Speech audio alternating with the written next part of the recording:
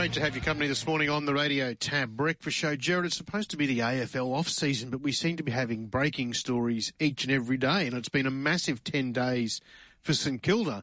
And we're led to believe that as early as this morning, Ross Lyon is going to be announced as their new head coach on a 3-year deal. Joining us now to let us know what he knows about the situation, it's Tim Hodges from AFL 360. Tim, good morning. Good morning, Paul. Good morning, Jared. Nice to be with you. Is that what's going to happen, Timmy? Is that what you're hearing this morning? Press conference with St Kilda and Ross Lyon announced as the new head coach, 3-year deal. I think you'll be very surprised if it doesn't happen. If it doesn't happen, something has clearly gone wrong because everything at the Saints, and I think Ross has been working on this very hard to make this happen, to get it across the line.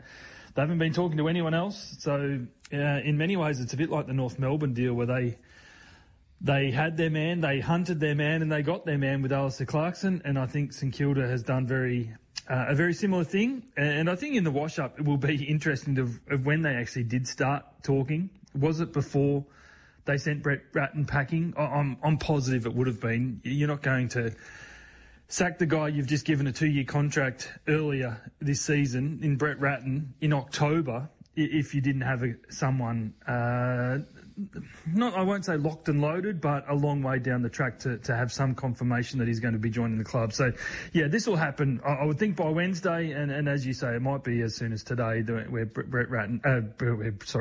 Ross Lyon is unveiled again as the St Kilda coach, which is, an amazing circle of life, isn't it, for Ross to be back at the Saints. So, are you surprised by all of this? Yes. Yes. I mean, are you guys like... Yeah, I think it's dreadful to give Brett Ratten a 2-year contract in August this year. It's hard to believe that you could have that much faith in the bloke to say we want you to take this club forward for the next 2 years, and a couple of months later, guys, he's sacked. He's got a 6-month payout, and that's all, and that's under the new AFL rules for the cash-strapped clubs. Right. Which I just thought, if he got a 2-year payout, then good on Brett Ratten. Go on and sit on a beach and enjoy life for a while, and know full well that you're getting the full payout. Unfortunately, it's only a 6-month payout that he gets. So it's just, I think it stinks. It's a terrible way to treat a good person. But it does show a ruthless side that St Kilda has spoken about, that's where they want to be, that's where they want to get at. But gee whiz, they'll be must watch now, St Kilda. Like you talk about whether they're relevant enough in this town. They will be relevant if Ross Lyon is back coaching them. It's just, and then it will be fascinating. Can he turn this club around to being a contender again, like he did in his first stint at the club when he went perilously close in 2009 against the Cats, and then 2010 when they drew the granny against Collingwood and lost it the week later. So he took them to 3 grand finals. He took Fremantle to their first grand final. Hasn't tasted a premiership yet, but that drive is clearly still there for Lyon. Jimmy, put St Kilda aside the first stint when he started off, but when he left Freo, and Jared and I were talking about this the other day, when he left Freo, the reports were the players hated him. They were the most boring club to watch. He was hard to get on with. There was dramas with all the staff around Ross. What's changed since he's left Freo that he was so wanted by St Kilda?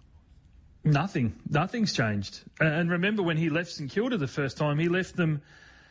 it was a jilted lover walking away. It was the most, I'm not even sure what the right word is, guys. It was just like he walked out on the club and left them at their lowest ebb. Like they were about to go into a rebuild. He was going to take them on that rebuild, and then he said, no, I'm out of here. I've got a better offer from the West. So for them to take him back, this is going to do... They have to have a great PR machine at St Kilda from today to try and sell memberships, because there will be so many jaded Saints fans who still are not over the fact that Ross Lyon left them in the lurch so many years ago. So good luck spinning this to sell memberships. Equally, I think there will be plenty of St Kilda fans, diehard St Kilda fans, who, this club, guys, it's over 60 years since their last premiership. Like, they are an unbelievably unsuccessful football club. So I think there will be an element of St Kilda fans that say, yes, go and get the best coach. He is still probably one of the best coaches out there. He did great things at this club. He went so close to winning us a flag. Let's try and get him back and see if he can rectify that. But yeah, everything from his end at Fremantle, does still exist. He didn't want to go through a process because I don't think he wanted those questions, and that's why he didn't take the jobs at Carlton 2 years ago, or last year when they went for Michael Voss instead, and even earlier with the Essendon coaching process he didn't want to go through. So, yeah, if he was ever going to take up a coaching role again, he wanted to be headhunted and basically offered the job, and that seems like what St Kilda has done. Staggering. So where does that leave Brett Ratten? Is that the end for him? As a senior coach, I would think yes. And then I really feel for him because in middle of October, when you're given your marching orders, it's a terrible time for that to happen because most clubs have their coaching rosters in place. So he's almost going to miss out on a position. And I think he's probably should just settle in for a good assistant coaching position. As almost a senior mentor to a coach. Like, he would be perfect even up on the Gold Coast to help Stuart Dew out, I reckon. But I think he's probably missed the boat for 2023. So, yeah, you do feel everything's worked against Brett Ratten in this situation. And remember that Ratten did take the Saints to finals before, guys. So this is a really shabby way for him to be treated. So I mean, the only coaching positions that I can see that are still available are North Melbourne that he might get in, and he has worked under Alistair Clarkson at Hawthorn before where he might land at the Kangaroos, but gee, a lot of water's got to go under the bridge for that to happen. Well, maybe he should just wait a couple of years until they sack Ross Lyon, and then he can have his job back. Yeah, so, I mean, what do you guys think from afar? Do you look at the way St Kilda has treated this as... And Brett Ratten is a great football man. Yeah. And Jimmy, I know that people still say, you've got to still get the wins and losses. It's a wins and losses industry, as David King always says. And Brett Ratten would have liked to have had a better second half to this year. But remember, the Saints were in a fantastic position at the halfway mark of the year at 8-3, and it looked like they were... it looked like they were a lock for finals. The second half of the year was obviously not what they wanted, but this is a ruthless way to go about business. I'm not sure they're going to have a lot of goodwill going for that footy club in 23. Well, Ratten seems as though he's one of the best blokes going around in footy. There's not too many that have a bad word to say against him. But is it right that effectively he had to front the board and then they told him, listen, we did a report, doesn't look good for you, why should we keep you? So he put his case forward, and then they told him to go outside and wait in the hallway while they voted on him, brought him back in and said, no, you're gone. I did hear, he was basically offered, he was given a 2-year contract earlier in the season, as we said before. So he's planning for pre-season, he's planning for off-season, he's planning for what next year looks like, he's planning for what next pre-season looks like.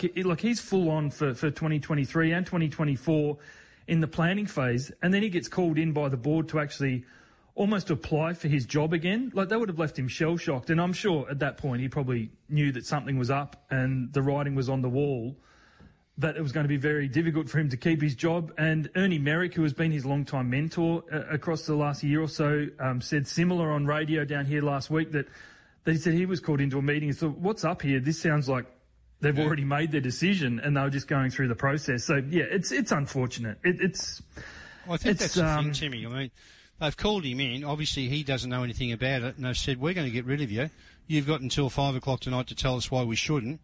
Give it your best. But good luck, yeah. It does feel like, guys, I reckon footy, and I think NRL's a bit like this as well, that it's almost gone into a reality show type of phase where we don't care too much about the person now, that we're all about hiring and firing and making drama. And that's really what St Kilda has done, just made unbelievable drama. And you look at the Melbourne clubs at the moment that are on fire, that it's Hawthorn with the racism row, Essendon with what the hell is going on at that football club with the CEO lasting 24 hours, the coach getting fired, the new coach coming in, St Kilda the same, North Melbourne with their situation with Alistair Clarkson. Like, there are so many.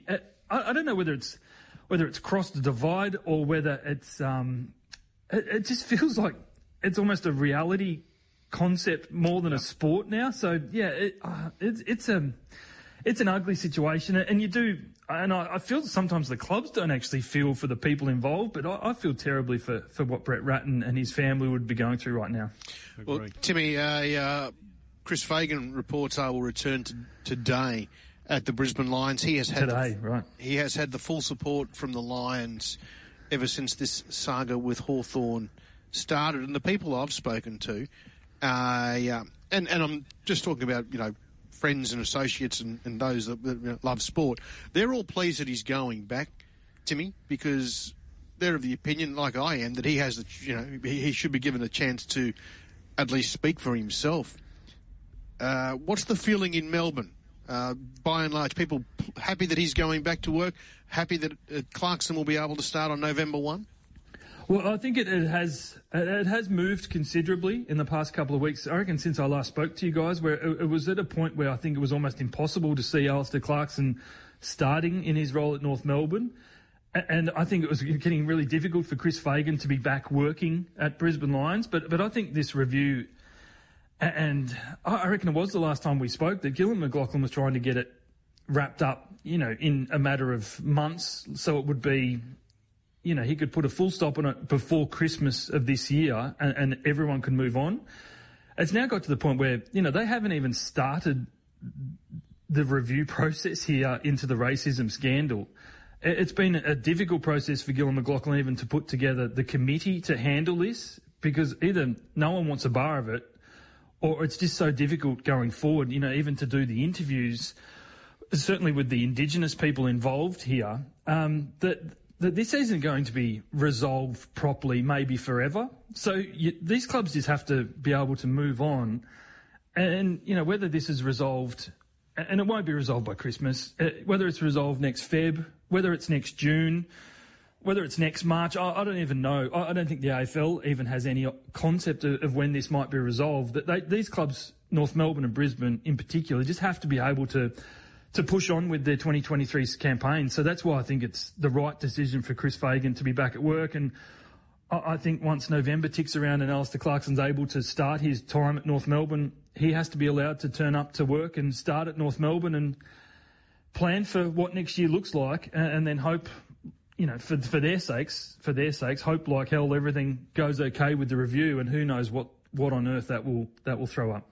Timmy, we wanted to talk to you about the F1, but unfortunately we've only got about 30 seconds till news time. Max Verstappen has won over in the States this morning, and Red Bull the 2022 champions as far as the Constructors' Championship goes. But this is something that's going to play out in court, perhaps, about what's going to happen about last season's championship. Yeah, and they're on the nose with everyone at the moment, Red Bull. I will say for any of your listeners who haven't watched this morning's race and it's just finished, do catch up on it on KO if you've got KO. It's the best Grand Prix of the year. Lewis Hamilton led, certainly for the last 12 laps. It looked like he was going to hang on for an unlikely win, and Max Verstappen was chasing him down, and then made the huge pass to get past him. So it was a great race, and Max Verstappen wins again. He is a class above right now in Grand Prix racing. So are you, Timmy. We'll chat to you very shortly. No worries, anytime, guys. See ya.